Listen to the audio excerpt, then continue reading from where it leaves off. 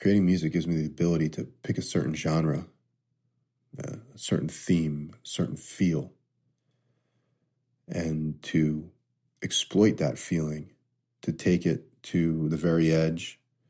Hypothetically, let's say I'm creating something that's more country rock, like a Leonard Skinner type record, and take it to all the way that country southern rock feel, and then pull it back a little bit and start to mix in the elements of myself that resonate within that structure, within that genre that I'm writing for. So I may add, maybe some more 808s and some more synths or something that make it a little bit more to myself. And I'm able to work with this music and polish it within my computer and with my instruments and get it to a space that I want to be, and then release it so it's a complete thought, be it a 3:30 or maybe 5 minutes, depending on what the edit's going to be or the application of what the record or the music's going to be for. And when I release this, it's a complete thought. It's finished. And I noticed that the things that I'm creating in my life right now, businesses, ventures, things like that I set a vision for, or have a vision for, and then set out a plan to make those things happen. At this point, I don't want to limit myself with quantum physics or anything like that, but at this point, it's taking longer for me to create than that 3:30 record, than that beat that I'm going to write, or that piece of film that I'm going to score and compose something to. That may have taken me a month or two, but right now, building this business or creating something that's much more vast, or businesses and creating something that's much more vast than that, takes time, takes consistency. Although there's the paradox that the consistency of practicing and writing the music and being on that enables me to create that into smaller chunks. But the point is, and the reason I bring this up, is that with regards to the podcast right now, I've decided to do what I'm calling a verbal journal. So I have Stories of a Community, which will be a long format, 2.5 to 3 hours, give or take, it's going to be long format interview conversation pieces with people that I very much admire and that I find their stories interesting. And there's a lot that goes into the why behind that I'll explain more when it's time, in particular for Stories of a Community is what I'm calling that series.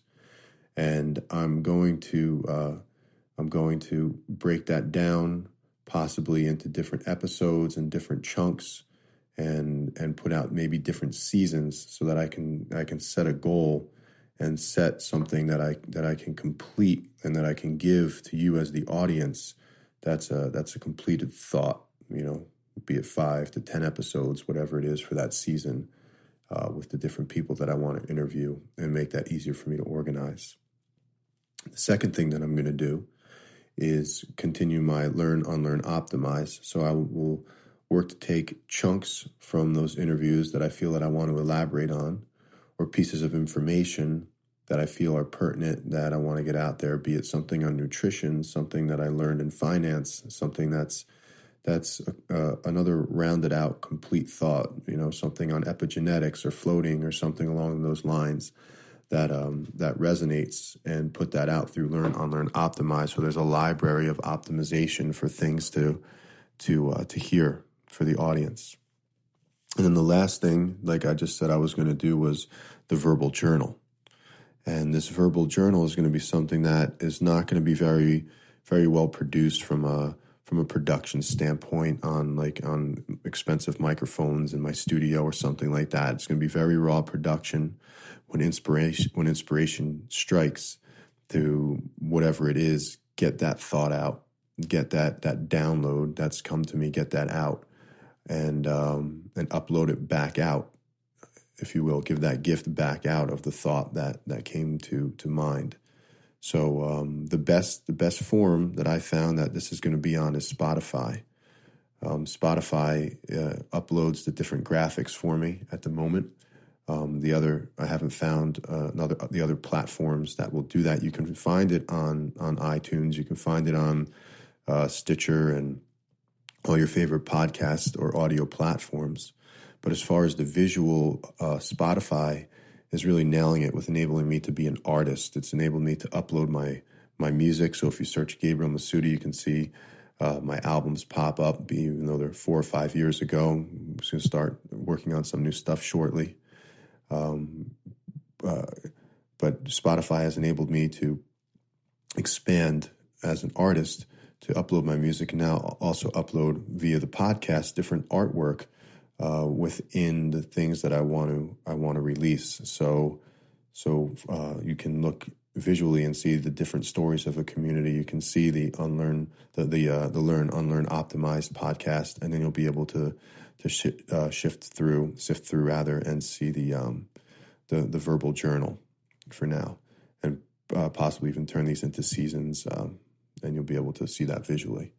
So this is my first recording that I wanted to put out with regards to the verbal journal. This is my quick download, and I look forward to sharing myself raw, myself authentically, myself on a whim.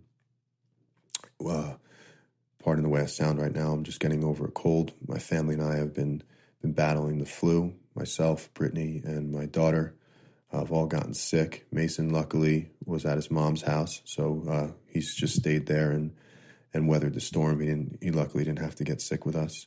And Brittany's due date was yesterday, so my wife, we're having another baby on the way. So hopefully, we all get healthy super quick, and our new baby comes into this world without a house that's infested with germs.